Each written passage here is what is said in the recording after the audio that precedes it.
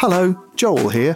I've got a new book out. It's called Be Funny or Die, How Comedy Works and Why It Matters. And it's about how comedy works and why it matters. Why human beings tell jokes, and then what that tells us about being human beings. So if you're a human being and you enjoy laughing and then want to know what the hell's going on with that, it's probably a pretty good book to read. It's called Be Funny or Die. It's in shops. You can buy it. Ryan Reynolds here from Mint Mobile. With the price of just about everything going up during inflation, we thought we'd bring our prices down. So to help us, we brought in a reverse auctioneer, which is apparently a thing. Mint Mobile Unlimited Premium Wireless. How to get 30, 30, bit to get 30, bit to get 20, 20, 20, bit to get 20, 20, bit to get 15, 15, 15, 15, just $15 a month? Sold! Give it a try at mintmobile.com/switch. $45 up front for 3 months plus taxes and fees. Promo rate for new customers for limited time. Unlimited more than 40 gigabytes per month. Slows full terms at mintmobile.com.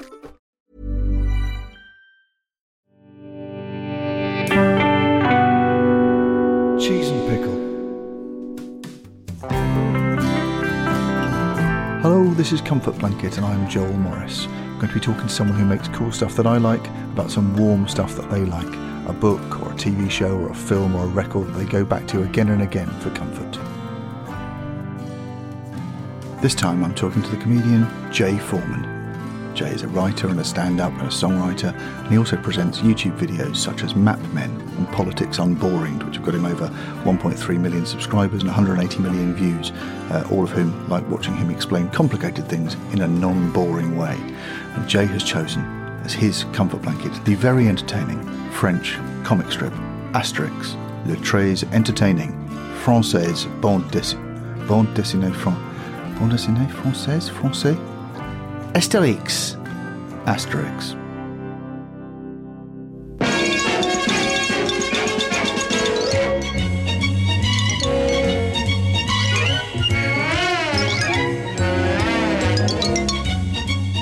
Hello, welcome to the podcast. Thank you. And you are bringing on something which I'm very excited to be talking about because it was inevitable at some point we'd do this. This is something I've been a huge fan of my whole life, and I thought if I ever do come on the podcast, what will I bring?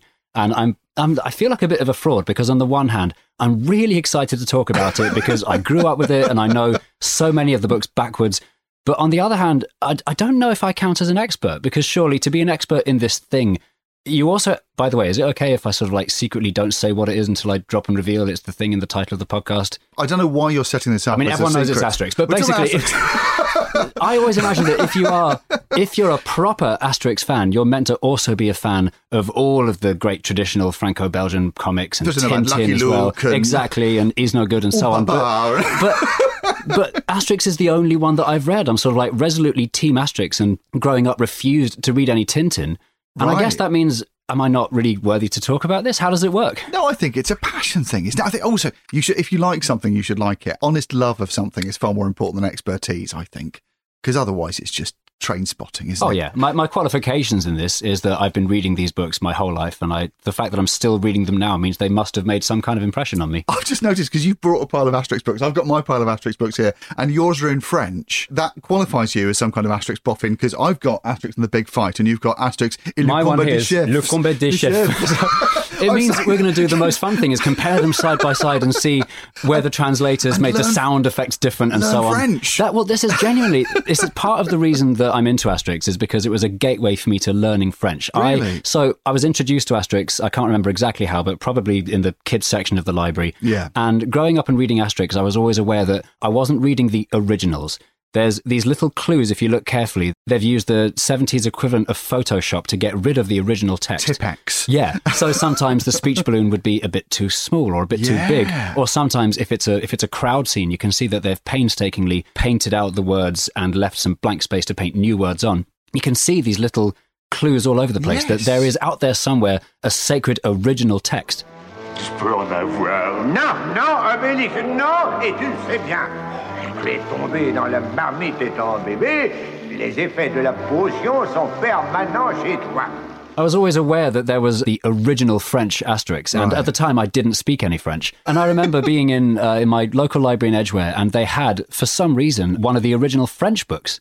I was like, oh, okay, I have to read this. I basically used it to learn French. And that is, to this day, the reason that I wanted to do well at French at school, the reason I went on to do a French degree and can still speak a bit of French now is because of Asterix. And I think there's no better escapism than reading a book that's in its own language and is not seemingly related to anything else that you have on your bookshelf. But I thought, I don't care. I just want to see Asterix as Uderzo and Goscinny. I'm never sure how to pronounce that name. Albert Uderzo, like we say in English.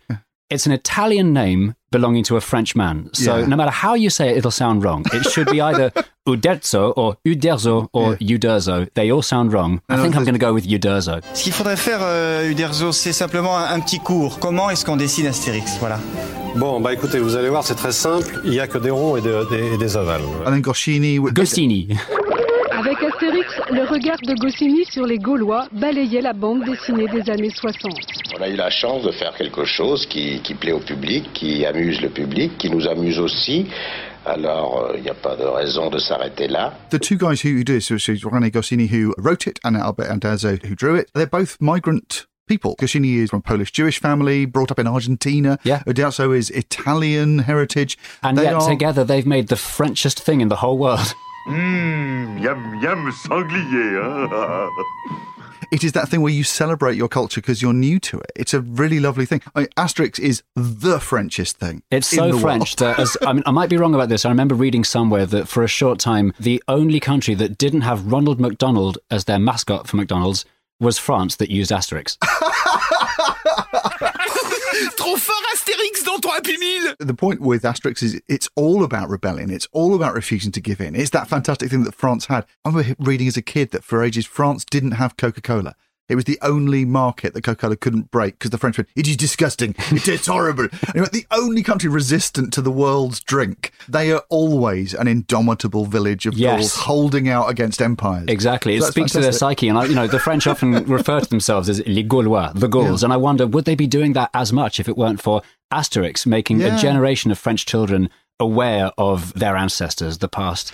Yes, all Gaul, now known as France, was occupied by the Romans. Well, no, not quite. For somewhere in Armorica, a little village was still holding out against the invaders. A little village surrounded by Roman legions. It was reprinted originally in a couple of British comics. And you're talking about sort of the painting over of the culture, the Tipex. And it was presented as a thing about British resistance. Awful. It was called, they called it Britain's Never, Never Shall Be Slaves.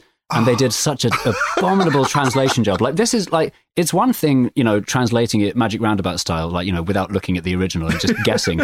But they seem to be like going out of their way to make it say the opposite of what was intended. The fact that it's about the British and not the Gauls. Yeah, it can't be repurposed. It has to be French. But weirdly, as a kid, you're right. I read it and I knew it was very French. The best warrior in the village, the famous Asterix, whose adventures, on sale in all the best bookshops, have been translated into every language. I think as well that you're mentioning of libraries, it's definitely a book that I associate totally with libraries and school libraries. And it was in the school library alongside things like Tintin, maybe even more than Tintin, because they could have the French version and the English version.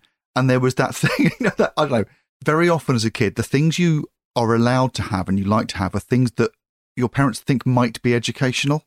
Even if you go, this is pure pleasure, but I'm going to tell my parents I'm learning about French culture. Well, Asterix is such an educational series. I don't know if they meant it to be, but you learn, first of all, like in our case, it's a way of learning French. So, it helps in your language classes. And it also helps in your history classes because it's a really well-researched document about what life was like under Roman occupation. Yeah. Obviously, apart from the whole magic potion that gives you superhuman strength. Is that not historically accurate? Apparently not. I checked. Oh, no, Obelix. No.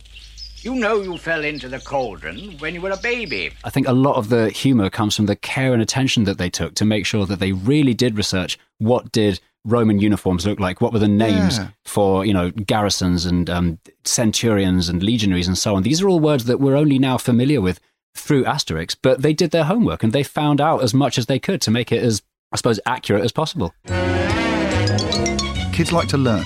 And it links it to things like horrible histories, what a huge hit that was for kids, where they could learn that stuff.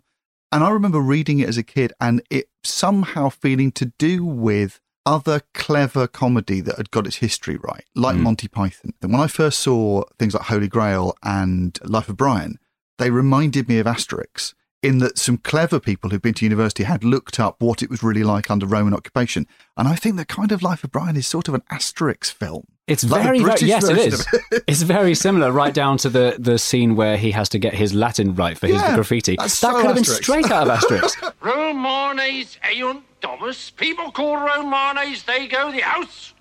It says Romans go home. No, it doesn't. I mean, one of the things I loved about Asterix was that it seemed very sophisticated, like a very grown-up comic. Because the only other comics that I ever read at the time were like the Beano and the Dandy and the Fun Day Times. Yeah. And the difference between like the kids' comics where every joke involves them mugging to the camera and, you know, like sort of telling you this is supposed to be funny.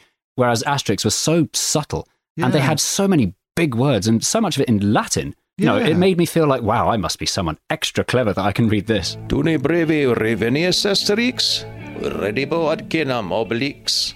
It definitely felt like a book that was treating you well. It was, it trusted that you'd read it carefully, that you'd look carefully, that you'd keep up. It didn't have any of that.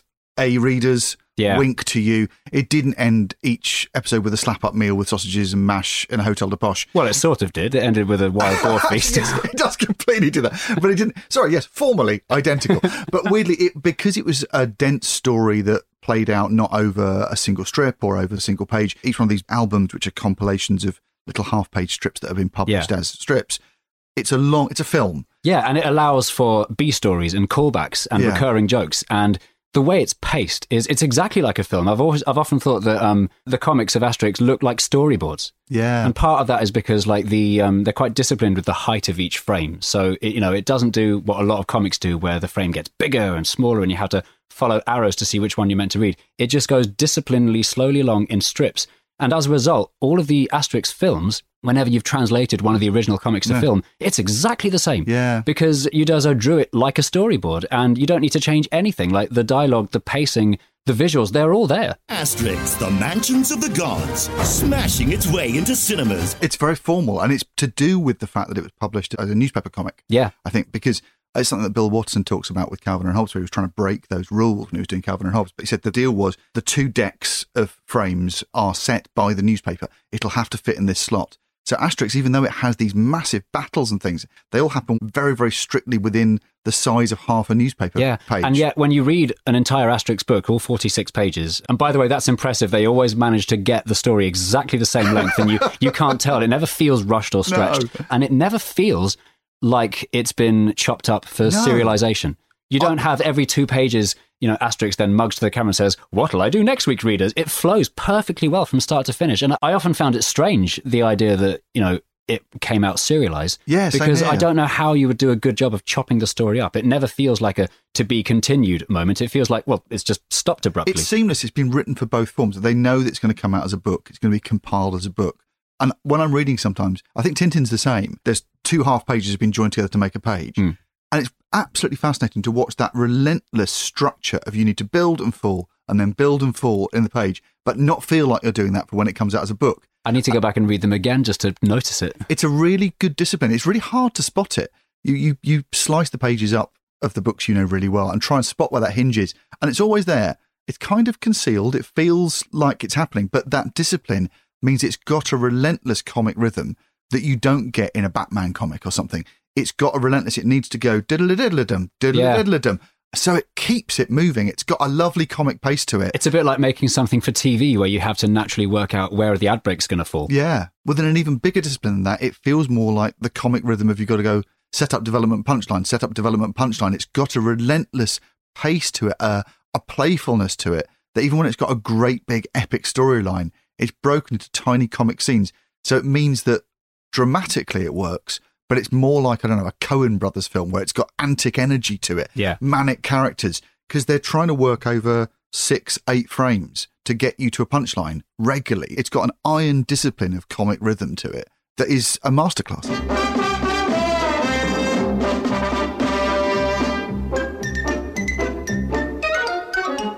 These are sort of comic novels, and they do remind me of Woodhouse and things like that. They are formal. Someone has sat down with a lot of index cards who really knows what they're doing, and they are threading stuff together, and they are a demonstration of how to thread an exciting story for children, but it keeps moving and is exciting and rich and comic and action-filled and surprising. It's brilliant. But of course, we should mention that what we've been discussing up to now is the Asterix books up until 1977, when René Goscinny died, and Uderzo, the artist, was like, well, I want to carry on doing Asterix, even without the writer. I'll write them myself. And they were never as good. And you can tell, like, the quality just immediately plummets. And the books that he was doing on his own, they had quite a lot of much, much larger frames with, the characters just wide-eyed and shouting, what? With, huge speech balloons. And something really over-the-top surprising happens every 3 minutes in a way that Goscinny's original books never did, where it was a lot more subtle and a lot more better paced, I think. There's definitely a golden age. And I think you look at it, the first one comes out in about 1959 to 1977. There's one posthumous one in 1979, I think, isn't there? That he wrote and then was finished. So basically it's 59 to 79. It's 20 years of the golden age of Asterix. That's part of... So the reason that I've nominated the specific Asterix books that I brought in is because I think it's my favourite era. Asterix is a lot like Tom and Jerry and The Simpsons, where just from looking, you can tell which era it's from. You're not too early, they haven't found their feet yet. Not too late, they jumped the shark. But this sweet spot in the middle is Asterix and the Big Fight from 1966. Yes. And I think the reason I like this era best is it's the coziest. And you can tell by looking at Obelix. So in the very, very early stories, Obelix is a big, muscular, almost threatening figure. And then the books towards the end, he's muscly again. Whereas in the middle, he's like a friendly beach ball. Yeah. And he seems to shrink before he starts growing again. And I would say in this book, he's the smallest. He's the roundest, the friendliest, and the most beach ball-y. And that's part of why I like it so much. It's because he's got stripy trousers. Again, you open an Asterix book, and I'm going to look at it. I've got Asterix and the Big Fight open and here. I've got Asterix and Le Combat des Chefs. We've got them open here. We can compare them, by the way, because they remastered the Asterix books recently. Ooh. So what I have here... This is how it looked in the 60s when a different team did the colouring in. And you can see, if you compare our page 11s, Obelix's belt in my original one is entirely green and they've gone outside the lines. Whereas in the nicely remastered one, they've made his belt a bit yellow and it's all a lot neater and crisper. It's lovely. I didn't realise Uderzo was colourblind. He wouldn't know that. I didn't know that. Yeah, basically he used to mark them all up with, which I think is standard for cartoons. He'd mark them all up with numbers, but he didn't know what was going on. But you're right, the remaster is absolutely beautiful. They're really lovely. This is a cartoonist nerdery thing. There are two things that can happen to colour on a comic strip. One is that you can do what, say, if you look at Watchmen, the colour of the costumes will change depending on the lighting. So it looks like it's been lit by Roger Deakins. Beautiful. So basically, if it's a moody thing, then someone who's in a blue uniform might be in a dark blue uniform under light. Or you can do this kind of comic strip lighting where if Obelix has got pale blue stripes on his trousers, in every single frame, it's the same colour of pale blue. It's so reassuring. It is Superman blue, Superman red. It's and yet, lovely. Despite these, solid block, very cartoony colours and this cartoony style, it's so realistic and there's so much detail. And I think that's another thing that I liked about this style over stuff like the Beano and the Fun Day Times, is that everything looks quite realistic. Yeah. Everything looks quite 3D. And if you had to translate this into 3D graphics or, into live action, it does it really easily because it makes sense. It all works. It's not scrappy. And I remember as a kid looking at this and going, this is astonishing drawing. This was the way you wished you could draw as a kid. Yeah. You could look at, I've talked to Joe Neary about this, about achievable art. When you looked at like Quentin Blake or Ronald Searle, you went, it's a bit scribbly. I could probably do that. Exactly. And this is definitely in the category of, I think someone quite clever did this. It's very solid. Well, the perspective is all perfect. You could copy it and you could draw it on, I don't know, on a notebook at school. You could learn to draw it. A lot. But it's an inspiration in how to draw.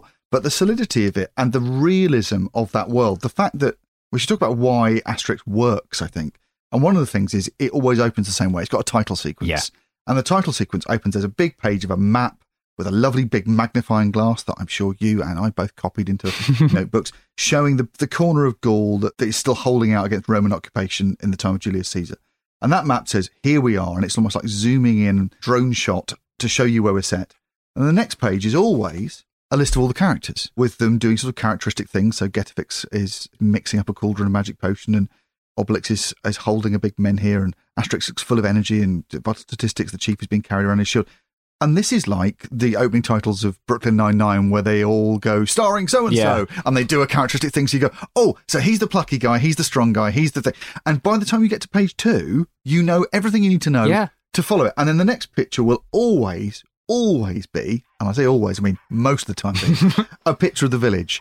Beautifully set up, the perspective all perfect, cosy. This is the place we're going to. This is the place that's under threat. This is the home we go back to. Well, it's such a lovely world that they create where you want to be part of the Gaulish village. You want to live there. Yeah. And there's these, well, really Asterix is two worlds. There's these two very contrasting environments. One of them is the Gaulish village and the other one is the Romans. Yes. And the contrast between them is so strong. So whenever you see the Romans, they're almost always miserable.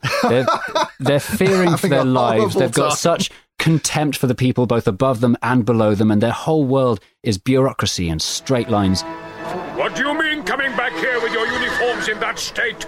And the Gaulish world, is visually different as well. Yeah. I only noticed this week thinking about it, that everything in the Gauls world is round. They sit around round tables, they've got big round noses, they live in round houses. We're hunting a Roman. And if we meet a wild boar, that's fine with me too.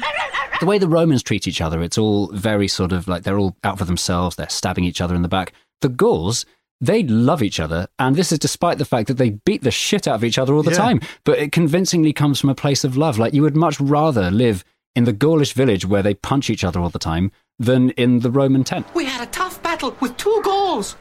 2 Gauls who were reinforced by a giant dog. It's got a rough and tumble family, whereas the Romans, the Romans are always competing, and there's lots of hierarchies. They've all got roles. They can all get in trouble. They can be sent to be gladiators. They can be sent to the circus, thrown to the lions. And by Jupiter, I can tell you, they'll finish up inside the lions in the circus. They're always worried about their position.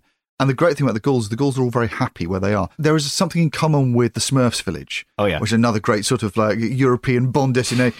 That thing of you start off in a beautiful little village that is a hobbit town. It's all thatched cottages and all the things. Everything's very round and cuddly, and it's all about food and feasting and joking and laughing. And then outside is the Empire, and it is the rebels and the Empire. It's that lovely setup that you understand as a kid. So it's kind of the school kids and the teachers. If you fail in a single task, then you will all become slaves of Rome. Okay, we understand. Ave! The Gaulish village is basically a family. They've got the grandpa, which is geriatrics. There's Getafix is the father figure because he's the only one who sort of disciplines them. He's the only one who never gets involved in the fights, even though he's the one that gives them the strength in the form of the magic potion. Yeah. Vital statistics, I'm not sure what his role is. He's namely the chief, but he very rarely does chief-like things other than being carried around on a shield. Yes, they don't really take him very seriously. No, it's weird because he's one of the lads. They're never afraid to beat him up, just like everybody else. But they always refer to him as "Oh Chief," and they carry him around, and they've got such respect for him, and they always cheer for him. It's a really solid family, and what you've got is you've got a lovely precinct, if you want to call it that, which is your village, and you've got a lovely cast of characters. And right from I've had a quick look at Asterix the Gaul, the first one. It's there from straight away. They tell you within the first 3 pages about 3 things you need to know, which is, here are your guys, here's who they are, here's a guy who makes the magic potion, which is why the village can hold out against Roman domination, is it's got a magic potion that means they can get enormous strength. It tells you that Obelix is super strong because he fell into the cauldron of magic potion as a baby and is now the strongest person in the village. But this is the strange thing, is that you mentioned that every book starts with the sort of title sequence where it introduces all the characters, and yet there's a fair amount of seemingly unnecessary exposition. So every time Obelix tries and fails to get a taste of the magic potion, which he's not allowed to have because he fell into the cauldron when he was a baby, and they say it every time, despite the fact that there's not a single person on Earth reading that book that doesn't already know this. And even when he's just giving Asterix a bottle for his journey, he's like, here you go, Asterix, here is a bottle containing the magic potion that will give you the superhuman strength. Thank you, Druid. We know, but they do it every time. I think it's a really caring thing. I think that those patterns, that familiarity, it's saying to the audience, don't worry, you'll never get lost. And I thought that was really lovely. Looking back at Asterix the Gaul, going, obviously, there's loads of stuff that's added to the world in later books, extra elements like the pirate ship or the fact that Obelix collects Roman helmets as a game. Yeah. There's stuff that turns up. But if you found Asterix the Gaul in a school library and read that one third, you wouldn't necessarily know it was the first one, because every single one of them takes the effort to tell you the full setup. And the full setup involves you knowing about 5 things, which is set up within the first few pages of everything. Yeah. And they say it out loud. It probably comes from being a serial comic, as in they mustn't ever assume you've read all of them. Yeah. And I think the lovely thing is you can pick up, obviously, we're not talking about the ones after 1979. You could pick up any Asterix book from those golden years, and that could be your first one. and it would tell you all the rules, and you'll be familiar with them within about 5 pages, and then you can have fun. What's happening is that they're having fun in the forest, and I'm bored to death, confined to the village with nothing whatever to do. And the fact that there isn't like a very ongoing arc that means you need to read them in order is a very good thing, especially if you're not reading the original French ones, because on the back of the ones published in the UK, they have you read all the Asterix books? And here they are in completely the wrong order. In English order. In the English order, it goes Asterix the Gaul from 1959, Asterix in Spain, which was like from around the middle, like late 70s, and then back to Asterix in Britain, and so on, all in a jumbled up order, right down to very, very near the end. Book number, is this 24? They finally published Asterix and the Banquet. Do you know why? I don't know why, but I'm guessing. My assumption has always been because Asterix and the Banquet is a very, very, very French-centric story. And it relies on an intricate knowledge of all of the different stereotypes about the different regions of France. Anthea Bell and Derek Hockridge, who did an incredible job translating the books, probably thought, let's not bother with this one, and then finally gave in when it had been decades. Is that the right answer? It is 100% the right answer. Yes. Anthea Bell and Derek Hockridge. Anthea Bell, of course, do you want my top fact about Anthea Bell? Yes. Martin Bell's sister. And I can honestly say I was a leading figure in the worst daily television news programme ever broadcast by the BBC. You are completely right. The reason they're in that order is they translated them in the order that would sell best in Britain. So you get the Asterix in Britain comes in quite early because it's 1966. Asterix in Spain, I imagine, translated early because this is around the time there's lots of package holidays to Spain, so British people would get the Spanish jokes. Because Asterix books were published alternately in order, I only found this out today. They would do a domestic one and then one where Asterix would go to another country. So it would be odd-numbered Asterixes are set in the village, and even-numbered ones are set in Switzerland or Spain or Corsica or whatever. So they were going for the foreign adventures require you to understand regional stereotypes as viewed from France. And Asterix and the Banquet is a load of jokes about French regional cooking that literally no one in Britain will get. So it's quite a late translation. But they're translated in the order they thought they would sell or be understood in Britain. So there you go. And suddenly there is a bit of logic to it there. That grid on the back, which used to be on the back of Tintin, huge mistake in the 90s, I think. They removed the grids, which meant as a kid you didn't feel you wanted to collect them all anymore. And the versions I've got, which are recent, they've just got up on the back a picture of Asterix and Obelix and the plot. I don't care about the plot. I want to know how many of them I've got in my collection. Well, the French versions, the originals never used to do the grid like we had, so they always had.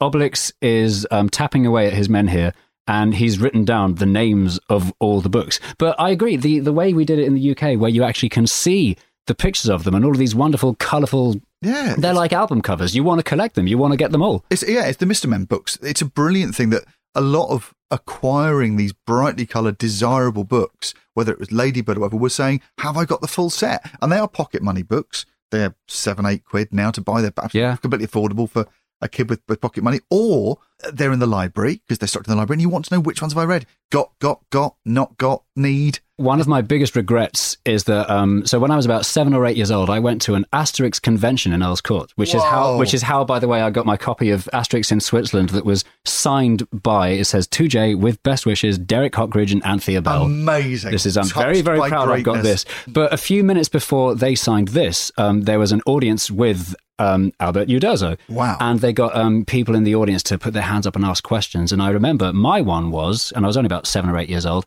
why are the Asterix books in Britain in a different order? Oh. And then the translator repeated my question to Uderzo. He then said something, and then the translator said to me, he has absolutely no idea. Oh, no, it's worse. I remember now. He said, no, before the translator turned to Uderzo, he said to everyone in the room, he said, well, I don't think Mr. Uderzo will know that. And then asked him, and indeed he had no idea. Double humiliation. What a wasted opportunity. But obviously, I'm delighted I can tell you today that your suspicions were correct. It's to do with how hard they were to translate. We should talk about the job that Anthea Bell and Derek Hockridge did, because it is a mammoth task translating Asterix into English. And probably the most challenging one by far was Asterix in Britain. So in the original French version, they travel to Britain and they meet these people who speak French badly, the way that English people try to speak French. So how on earth do you translate that to English? What they did was they made the Gauls speak perfect English, and the Britons speak like Biggles, where everything's, jolly rum thing, eh? What? Yes, they're also, there's that RAF banter. Yeah. Sort of Bertie Wooster kind of thing. Yeah, it's weird. You look at the pictures, and I can't believe, you look at Asterix in Britain, I can't believe, because of the way they're drawn, that they weren't speaking like that. They're drawn with a beautiful sort of toffee-nosed attitude that is absolutely perfect. Yeah. Is there always fog like this in Britain? Oh, my goodness, no. We have fog only when it isn't raining. I have here, this is a very strange find. So a lot of the books in my Asterix collection are courtesy of my dad, who every time he went away on a business trip to whichever country he'd be in Europe, he'd bring back an Asterix books in that language. So I have at home, I've got Asterix books in Dutch, Swedish, Spanish. And he brought back this. This one says, J'apprends l'anglais avec Asterix, learning English with Asterix. So it's got on the left-hand side, the Anthea Bell Derek Cockridge translation of Asterix in Britain. And on the right-hand side, a sort of vocabulary and grammar guide for the French school kids. We make a return to the idea that these go into school libraries because they're useful for you to learn there is another culture. They see the world differently than we do, and this has been translated. You're right, you were always aware as a kid that this hadn't been written in your country. It had been translated for you, and you would have to adapt to that. You'd have to accept that. You'd go, this hasn't been done by the guys at DC Thompson up in Dundee. This has been done by someone from another country. This is how the French see us. But you also don't mind it at all because they did such a good job. And also, what a joy, what a rare treat to see how the British look from the point of view of the French. It's something that we're not really exposed to a lot. A lot of the time we see what the rest of the world thinks of us. It's from an American point of view. Yeah. But I always found it really refreshing and quite funny to see, oh, I see. So on the other side of the much smaller pond, we have a reputation for having terrible food. Aha, said Obelix, cheering up again and expecting a sizzling whole roast boar to arrive on his plate. What he got instead was another shock. A couple of slices of plain boiled boar and a lot of something green. Scrumptious mint sauce, explained Anticlimax, tucking in. The joke with Asterix in Britain is they're going across the channel to visit people who are the same tribe, a different wing of the same tribe. It's more kind of Gauls, and they're sort of second cousins and third cousins. But it's just the way they cook boar is revolting. A tankard of beer, drunk warm, the way the Britons liked it, came as a nasty shock to a Gaul who usually drank his beer chilled. Oh dear, said Anticlimax, worried, seeing Obelix's face. Isn't it warm enough? I can get them to take the chill off for you. And again, it never feels like it comes from a place of hate, because if you look through all the Asterix books, they visit like pretty much every country that borders modern France, and they've got something horrible to say about all of them.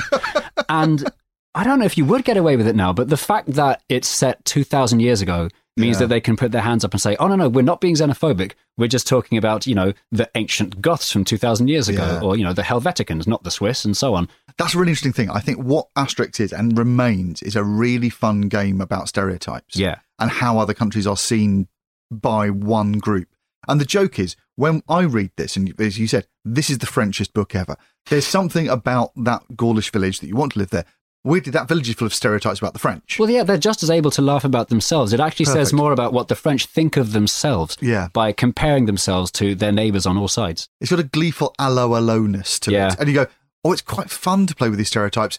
Not that anyone's taken the stereotypes seriously. No one really believes that. But it's got a sort of vigorous energy at enjoying the stereotypes and your expectations of your neighbours that maybe we feel slightly more uncomfortable about now, because obviously stereotypes and prejudice are two different wings of the same habit. Yeah. But the fun of it is that when these French ambassadors go abroad and meet their neighbours, or when their neighbours come and visit, they become friends. Oh, yeah, that's the thing. Like, it always it's a very common market idea that we can all I think get the best on. one of these, Asterix the Legionary, is the one where they travel to North Africa, but on the way they join the Roman army for some convoluted reason, and on the way they form a little cohort with lots of friends from all over Europe. So in their little group, they've got one guy from Britain, they've got one Goth, one Spaniard, and so on, and they're all friends, and they all get on. It's that sort of platoon of stereotypes that fueled comedy for decades. Yeah, of course. And we sort of lost for very good reasons, but there's a nostalgia, I think, about it when you read this and go, oh, wasn't it great when you could just insist that all British people wore bowler hats? And some of it isn't any kind of satire at all. Like, so for example, every time they meet someone from Egypt,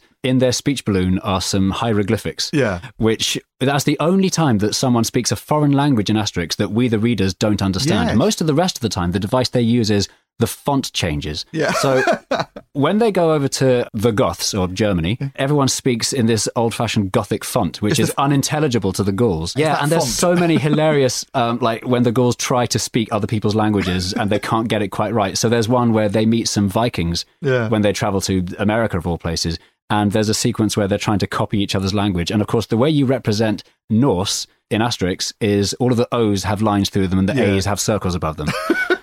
And then when the French try to copy it, the line through the O goes the wrong way, and the circle above the A is a square, and they do it on the wrong letters. And, you can read it and try and imagine, what's that meant to sound like? Oh, it doesn't matter. It's just funny. I'm now bringing Asterix and Cleopatra because there's a brilliant joke there where Obelix is trying to speak in hieroglyphics. Oh, yeah. And obviously all the hieroglyphics are absolutely beautiful, but Obelix's ones are like little stick men. Yeah. And it's just like, it's a beautiful way of illustrating sort of communication difficulties. Some interesting picture language came drifting down from the Egyptian lookout.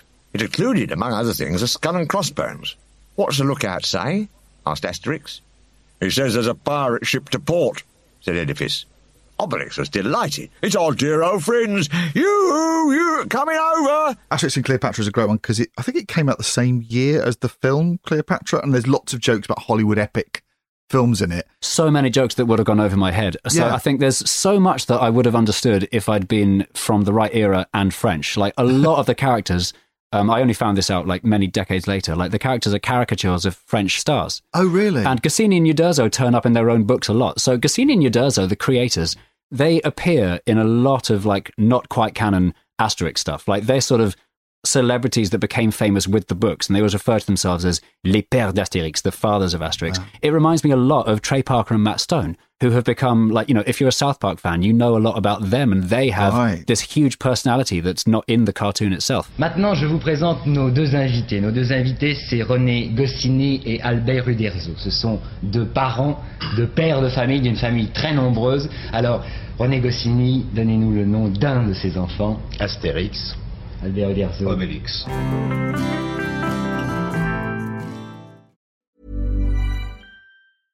Ryan Reynolds here from Mint Mobile. With the price of just about everything going up during inflation, we thought we'd bring our prices down. So to help us, we brought in a reverse auctioneer, which is apparently a thing. Mint Mobile Unlimited Premium Wireless. How to get 30, 30, bit to get 30, bit to get 20, 20, 20, bit to get 20, 20, bit to get 15, 15, 15, 15, just $15 a month? Sold! Give it a try at mintmobile.com/switch. $45 up front for 3 months plus taxes and fees. Promo rate for new customers for limited time. Unlimited more than 40 gigabytes per month. Slows full terms at mintmobile.com. Hey, it's Paige DeSorbo from Giggly Squad. High quality fashion without the price tag. Say hello to Quince. I'm snagging high-end essentials like cozy cashmere sweaters, sleek leather jackets, fine jewelry, and so much more. With Quince being 50 to 80% less than similar brands. And they partner with factories that prioritize safe, ethical, and responsible manufacturing. I love that. Luxury quality within reach. Go to quince.com/style to get free shipping and 365-day returns on your next order. Quince.com/style.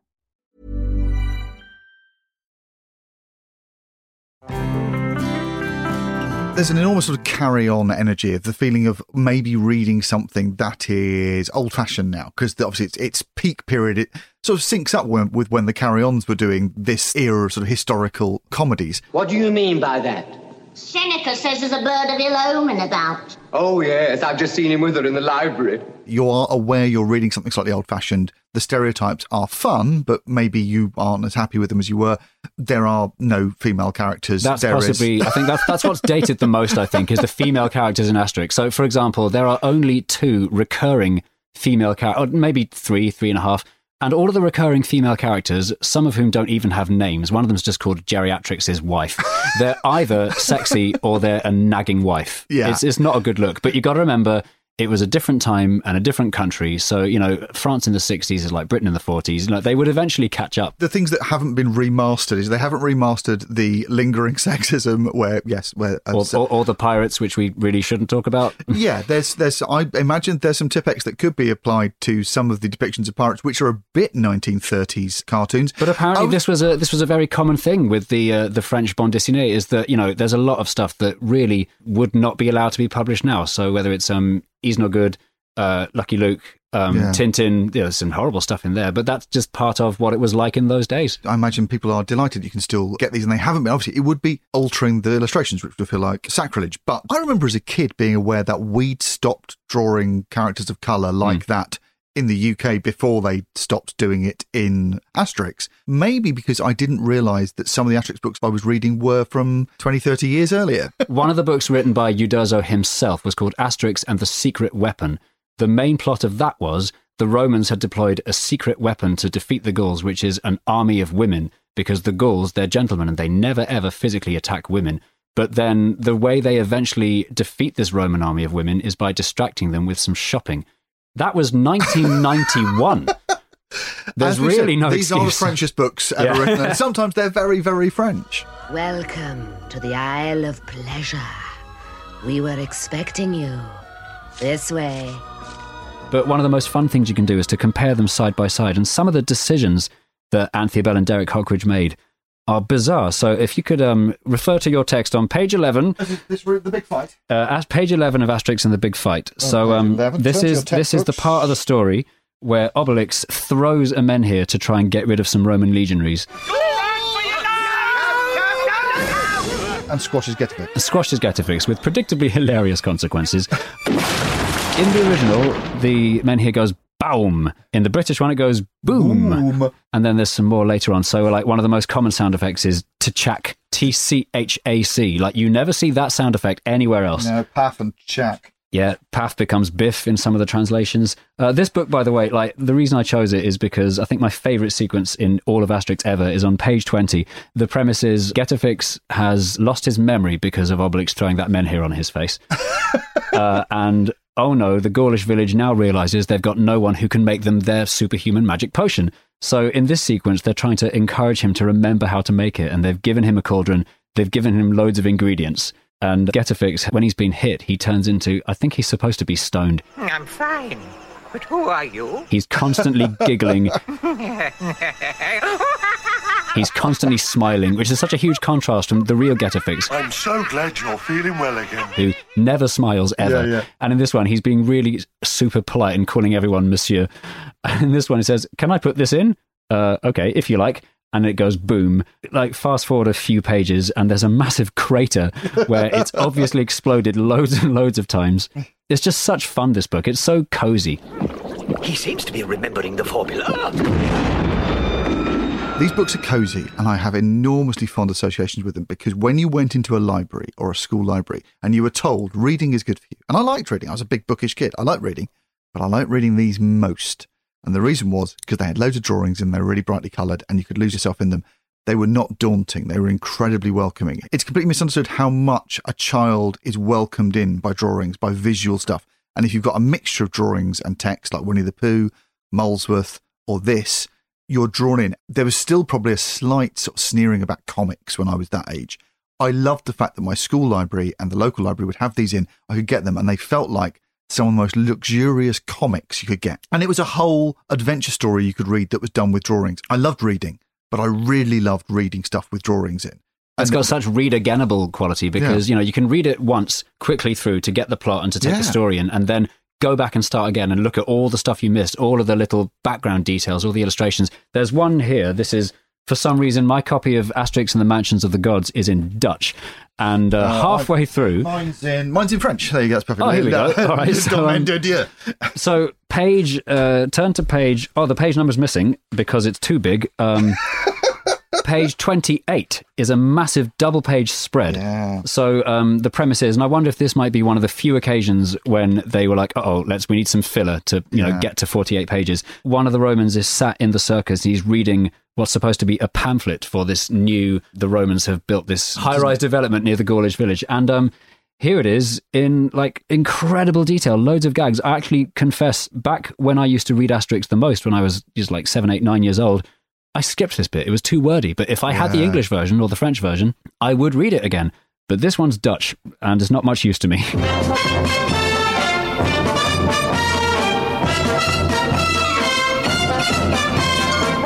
I found myself doing it this afternoon. I was reading The Big Fight and flicking through and realising I was reading the bubbles and getting a rough sense of where people were in the frames. And then going back and looking again and seeing the detail in the background, the solidity of that village, the realness of those houses, the physicality of the violence, which is so exciting. It's so energetic. Asterix is rather a lot like The Simpsons. Yeah. Where, the plot is fantastic and you've got this great storytelling and great characters, but there's loads of pause and miss it. And, the equivalent in an Asterix book is just spend a bit longer looking at a detail in a frame before moving on with the story. There's a misunderstanding with how kids read, that somehow putting the drawings in makes reading easier. And I think putting the drawings in makes reading more involving. You're using different parts of your brain. You're doing two things at once. You're running several programs at once. I think it's very sophisticated the way that you read a comic. It's a misunderstanding of what you're doing when you're reading at all. What you're doing in your reading is you're translating abstract shapes into ideas in your head. And those abstract shapes might be letters and words. Nothing's really happening. It's just there's some shapes. What you're doing with Asterix is you're reading the words, you're making the sounds in your head, you're imagining the voices. And then you also got these beautiful drawings that give you a sense of place and you can imagine yourself there. The idea that somehow a comic is less of an imaginative trigger than reading prose is insane. It's exactly the same. In fact, it might be richer. I loved reading anything that was in comic form as a kid because it made my brain fizz. Yeah, there's still so much gap filling that your brain has to do. So, for example, you know, when I read the Asterix books as a kid, I always gave them voices that sounded absolutely nothing like they were in the film. Yeah. Like, for some reason, I always remember imagining that Asterix and Obelix had pretty much the same voice. And then in the film, obviously, you know, they give him a deep voice and he speaks a bit slowly. And in my head, that doesn't suit him. We've been in the woods hunting. And what with Dogmatics helping us, it all went very well. That's a beautiful point. When I say you give them voices, the voices aren't to do with sound. I wouldn't be able to, I'm not a great actor, I wouldn't be able to do an impression of those people, but I know what they sound like in my head. Yeah, because they're so expressive. Like, that's one of the best things about Uderzo's drawings. Like, yes, they were very realistic and you could render them in 3D very easily because they look very real, but they're so cartoonish. And you know, he gives such a voice to the characters just by the shoulder movements and the eyebrows. It's all there. You're reading character into something, but it's not performed for you. It's performed by the line, by the colour, by the position of the characters. It's performed by the choice of words, the size of the speech bubbles. In the same way as you might say that listening to a radio play, that great thing, the pictures are better on the radio. There's something about this that a film adaptation, no matter how well done, will never get because it is happening in your head. Even down to the thickness of the pen line on the lettering in the bubbles will tell you the voice, the sound, the mood, the noise of the frame, the sound effects, the size of the speech bubbles, the energy, the whiz lines. There's so much going on. You stage this in your head using all the clues that are on the page that are there for you. And I think that the way you read these is about as sophisticated as any comic book. Oh, yeah, and Uderzo's like an animator with there's so much movement going on. And like one of my favourites from this book, page 33, in the middle, there's a bit where Getafix is jumping out of his house and you sort of have to put two and two together and watch the pattern of the whoosh lines behind him. He's doing these tiny little bounces and he bumps his head on the way out. That could never be as funny in the film. Yeah. I think like when you have to imagine yourself, like you have to do the timing in your head and work out exactly the timing between each of those tiny bounces. Like in your head, that's going to be as funny as it can possibly be. One of the tones in Asterix is incredibly energetic slapstick, and that slapstick is staged in your head by your imagination. So it will be at the perfect you've been framed moment, and to bump his head, that will happen. And it will also be not only as funny as possible in your head, it'll be as violent as possible. And the thing is, Asterix, like, you know, on the one hand, it's very, very violent because people are attacking and punching each other all the time. Like, there's usually the most common thing that happens is someone gets punched and it's so powerful that they disappear up into the sky and collapse on the floor in a heap. And yet, never any blood, never any death. The worst thing that the magic potion can do to someone is give them a black eye and make them go, oh, join the army, they said. Yeah, it has got that energy of really good animation. It feels very Roadrunner. It feels very sort of Looney Tunes, which again was something I loved at the time. Before you could get videos and DVDs and things, and maybe you weren't allowed to watch the TV at home, in your hand you had a complete cartoon, a comic book that had the energy of a really good Tweety Pie and Sylvester. And I'm sure there's a lot of stuff in there that came from Uderzo rather than Goscinny. So, for example, like in the fights, there are beautifully choreographed scenes where usually Obelix was... because he enjoyed it so much, he was the most creative one when it came to how to beat up the Romans. And he'd often be doing something that involves like picking up one of the Romans, swinging him around and getting lots of them at the same time so that he can then pile the helmets up, that's never mentioned, by the way. The fact that Obelix likes to collect helmets is just something that's there in the background and almost never discussed. Well, you can, you're adding jokes yourself, you're adding detail yourself, you're spotting things. It's incredibly rewarding the more dense it gets. And I think one of the things that's lovely about these as well is talking about what comedy is. Comedy is about sharing jokes, laughing together. And these were something that you didn't necessarily read with a friend. You didn't like you might do a comic, like you might sort of read a comic together. You definitely sat on your own with these in a library, or you took them home from the library and sat at home, read them under the covers with a torch. The relationship between you and the artist who made it was very, very intimate, and you laughed inside. You would read it to yourself and go, this is mine, this belongs to me. I'm going on this adventure with these guys and I'm laughing inside, I'm laughing in a way that a good comic novel is odd, because most of the time comedy, when you go and see stand-up comedy, or if you go and see a comic play, or you go to a film, you laugh in a crowd and you all laugh together. There's something lovely about the laugh you have inside yourself. Especially because you can take your own time reading it. You can either whiz through to get the plot, or you can slow right down and take in all the little detail. It feels very personal. It's also very reassuring to know that the Asterix books continue to be so popular now, and the French are rightly so proud of Asterix, to the extent that Uderzo, he died only quite recently, about 2-3 years ago, and Asterix is continuing without him. There is now a new team, there's a new writer and a new artist who have tried to faithfully recreate what Asterix was like before 1977. Right. I've read a couple of them. They're quite good. It's wonderful, actually. If you open, this is Asterix and the Chieftain's Daughter, which is, as you said, the most recent one. You open it up and you will be fooled into thinking this was just another one from the classic era. It looks and feels exactly right. Yeah. It's something clearly they care about and they love, and they are simulating it. It feels a little bit like when they brought Doctor Who back and tried to make it exactly as they'd remembered it was when they were a kid. And obviously one of the big admirers of this is Russell T Davies, who chose Asterix and the Roman Agent as his book on Desert Island Discs. Oh, really?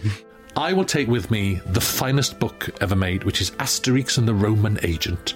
Literally one of the cleverest and greatest stories ever written. I read this every year. I get such pleasure from it. You can see everything I've ever written in this book. I love it.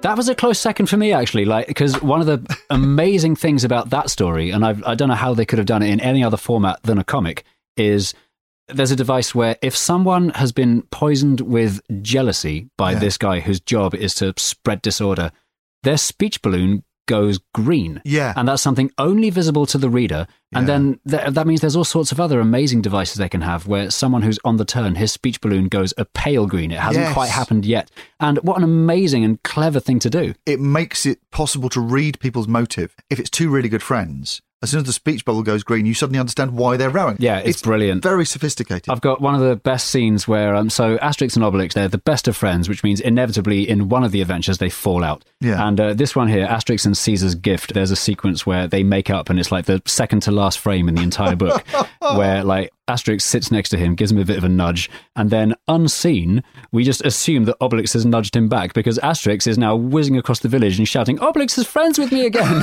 I should mention, this book, my copy of Asterix and Caesar's Gift, there's a stamp in it that says that this has been overdue back at Stanmore Library since the 13th of January 1995. I'm so sorry. I think Are you confessing to that? I am. That's right. Have you finished it yet? No, I really should get around to it.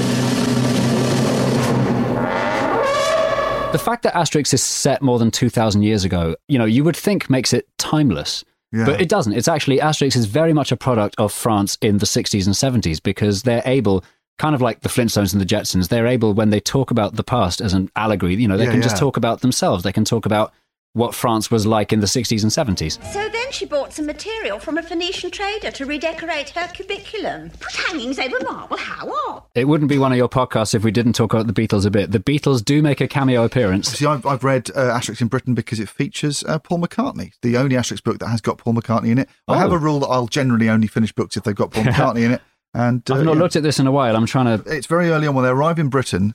Page 19 of Asterix in Britain. They arrive and they come through the fog. Because obviously there's always fog in Britain. And they arrive and there's a screaming noise in the distance. And it is a depiction. It says here, "Wait, there's a riot going on over there. That's not a riot. I say you're in luck. That's a very popular group. They're top of the bardic charts." Which one's meant to be which? I mean, that one's Ringo. There's Macca there. You can see a Macca on the edge there, leaning down to... Actually, no, now that I come back to this years later, I can tell which ones they're supposed to be, and that's good. Brilliant. Yeah. They're good. If you're worried, like I am, that you won't finish a book unless it has at least some references to the Beatles, Asterix in Britain is your starting point. I feel like we've mentioned the Beatles, now this podcast is complete. Yes. Otherwise, I have to delete the podcast. I record hundreds of these where people don't mention the Beatles and I have to put them in the bin.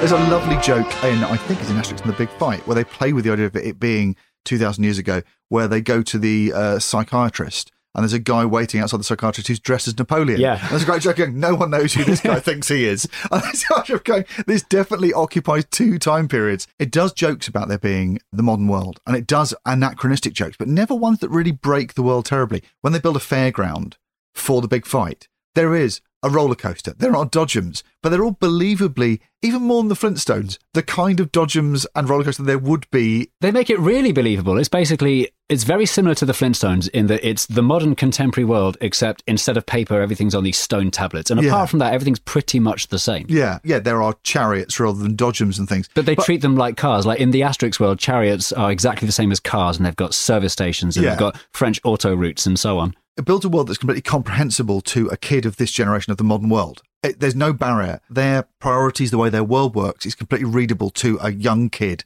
of the 60s, 70s. And they never affect the plot. They just affect the backgrounds. And on the rare occasion when something does need to be explained, they'll have like a little asterisk. And then it's weird. I actually use the word asterisk when I talk about Asterix. There's a tongue twister. But, they will have a little annotation that says, this is what it's meant to be. Like, and it's usually the English equivalent of so-and-so. Yeah, like it would usually be a translation of like a Latin name for a city that turned into a French city. Yeah. Which is not much help if you're 9 years old in Britain. Like, I don't know what Lyon's like. Yeah. But you're right. They never let any of the puns or the modern allegories spoil the story. The story is still convincingly happening in that time. There's never a nod that says this isn't really happening. The characters really do want to win. The stakes are still really high. Bearing in mind it's a very chaotic and silly and fun thing where there's a pun every couple of lines. Nothing affects your reading of intent, purpose, plot, character, and the plots are never derailed by gags. One of the best ones is in Asterix and the Cauldron, which I've not brought with me. I don't know if you have it. There's a bit where they are walking through the forest and they meet a Roman tax collector. And in his speech balloon, it takes the form of a form to fill in. He's so boring and bureaucratic that even when he talks, it's like these tick boxes that have been typed rather than written out. And it really stands out and it's really weird. And you've got no idea how it's meant to sound. If you were to put that in the film, how would you translate that? And the answer is you wouldn't. And it doesn't matter. It's really funny. The books are designed to be bande dessinée. They are designed to be comic books. The best jokes in them are the ones that can only work on the page, to do with speech balloons, to do with sound effects, to do with the way that you can put animation, that you can do movement with a single frame drawing. They are all to do with skills and arts and crafts that are very specific to comics. Yeah. They are just meant to be something that you have on your lap as a child, as a kid of a generation where you couldn't necessarily have things on tap, where you might go and see a movie and you couldn't immediately go home and then watch it again. There was an attempt constantly for me to have in my hand the closest thing, like the novel of Star Wars or something, or I wanted to watch it again. Very often what I had at home was a shadow of the thing I wanted. I wanted to watch Star Wars again, but I had to just get a comic that was a bit like watching the film. Or I really, really liked Doctor Who, but I had to have a magazine about it. I couldn't watch it again. The thing you got in your hand was the best it would ever be. Yeah, and you can tell because like the films that came along, I was never a huge fan of them. I think they're never quite as good. So Asterix in Britain is probably the best one because it's the most faithful to the original comic. But the comic's better. The comic got more detail. There was only one occasion when they did a film that Goscinny and Uderzo actually worked on themselves, and that was the 12 Tasks of Asterix, which is the only story that doesn't have an equivalent proper comic version, but it does contain one of the best and most iconic sequences in all of French literature, which is Asterix and Obelix's attempt to get a permit A38. What do we have to do in this place that sends you mad? Oh, nothing much. You have to obtain a certain permit, which will then allow you to go on to the next task. I see. Nothing but a simple administrative formality. A simple formality. You merely have to ask for permit number A38.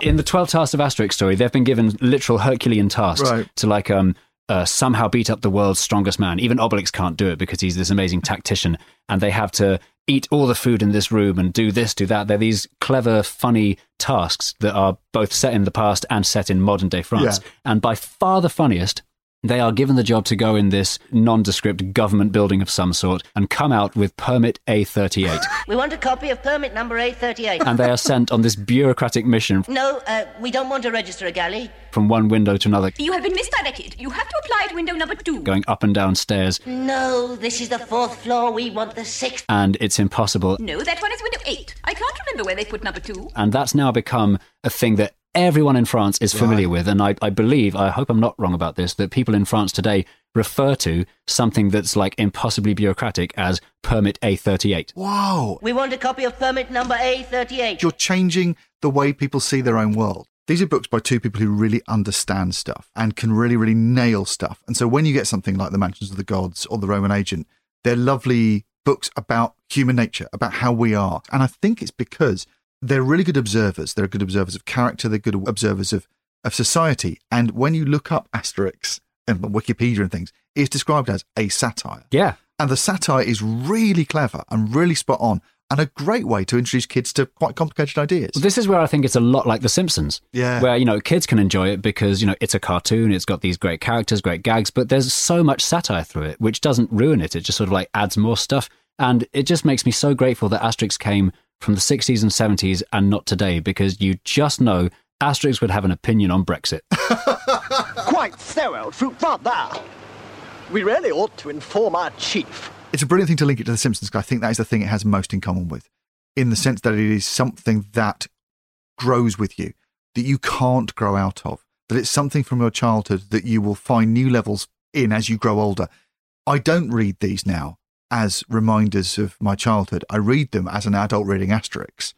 And in the same way as I watch The Simpsons, and I don't watch it going, I remember when I liked these when I was younger. I go, I'm liking them now. I never thought of that comparison till now, but I'm really proud of it now. Yeah, but I think it really works, as in, because they are designed to delight adults and children at the same time, and to work on both those levels, that as you change the way you read them as you grow older, it means that this piece of art will not disappoint you.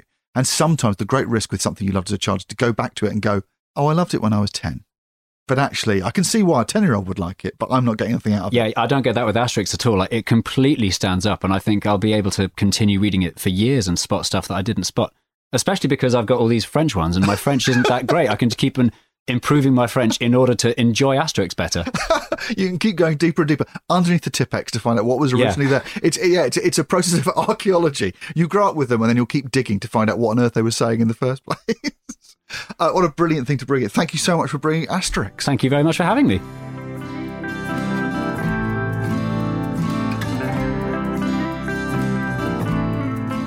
Comfort Blanket was presented and produced by Joel Morris for the Cheese and Pickle family of podcasts. Find us on social media and don't forget to like and subscribe.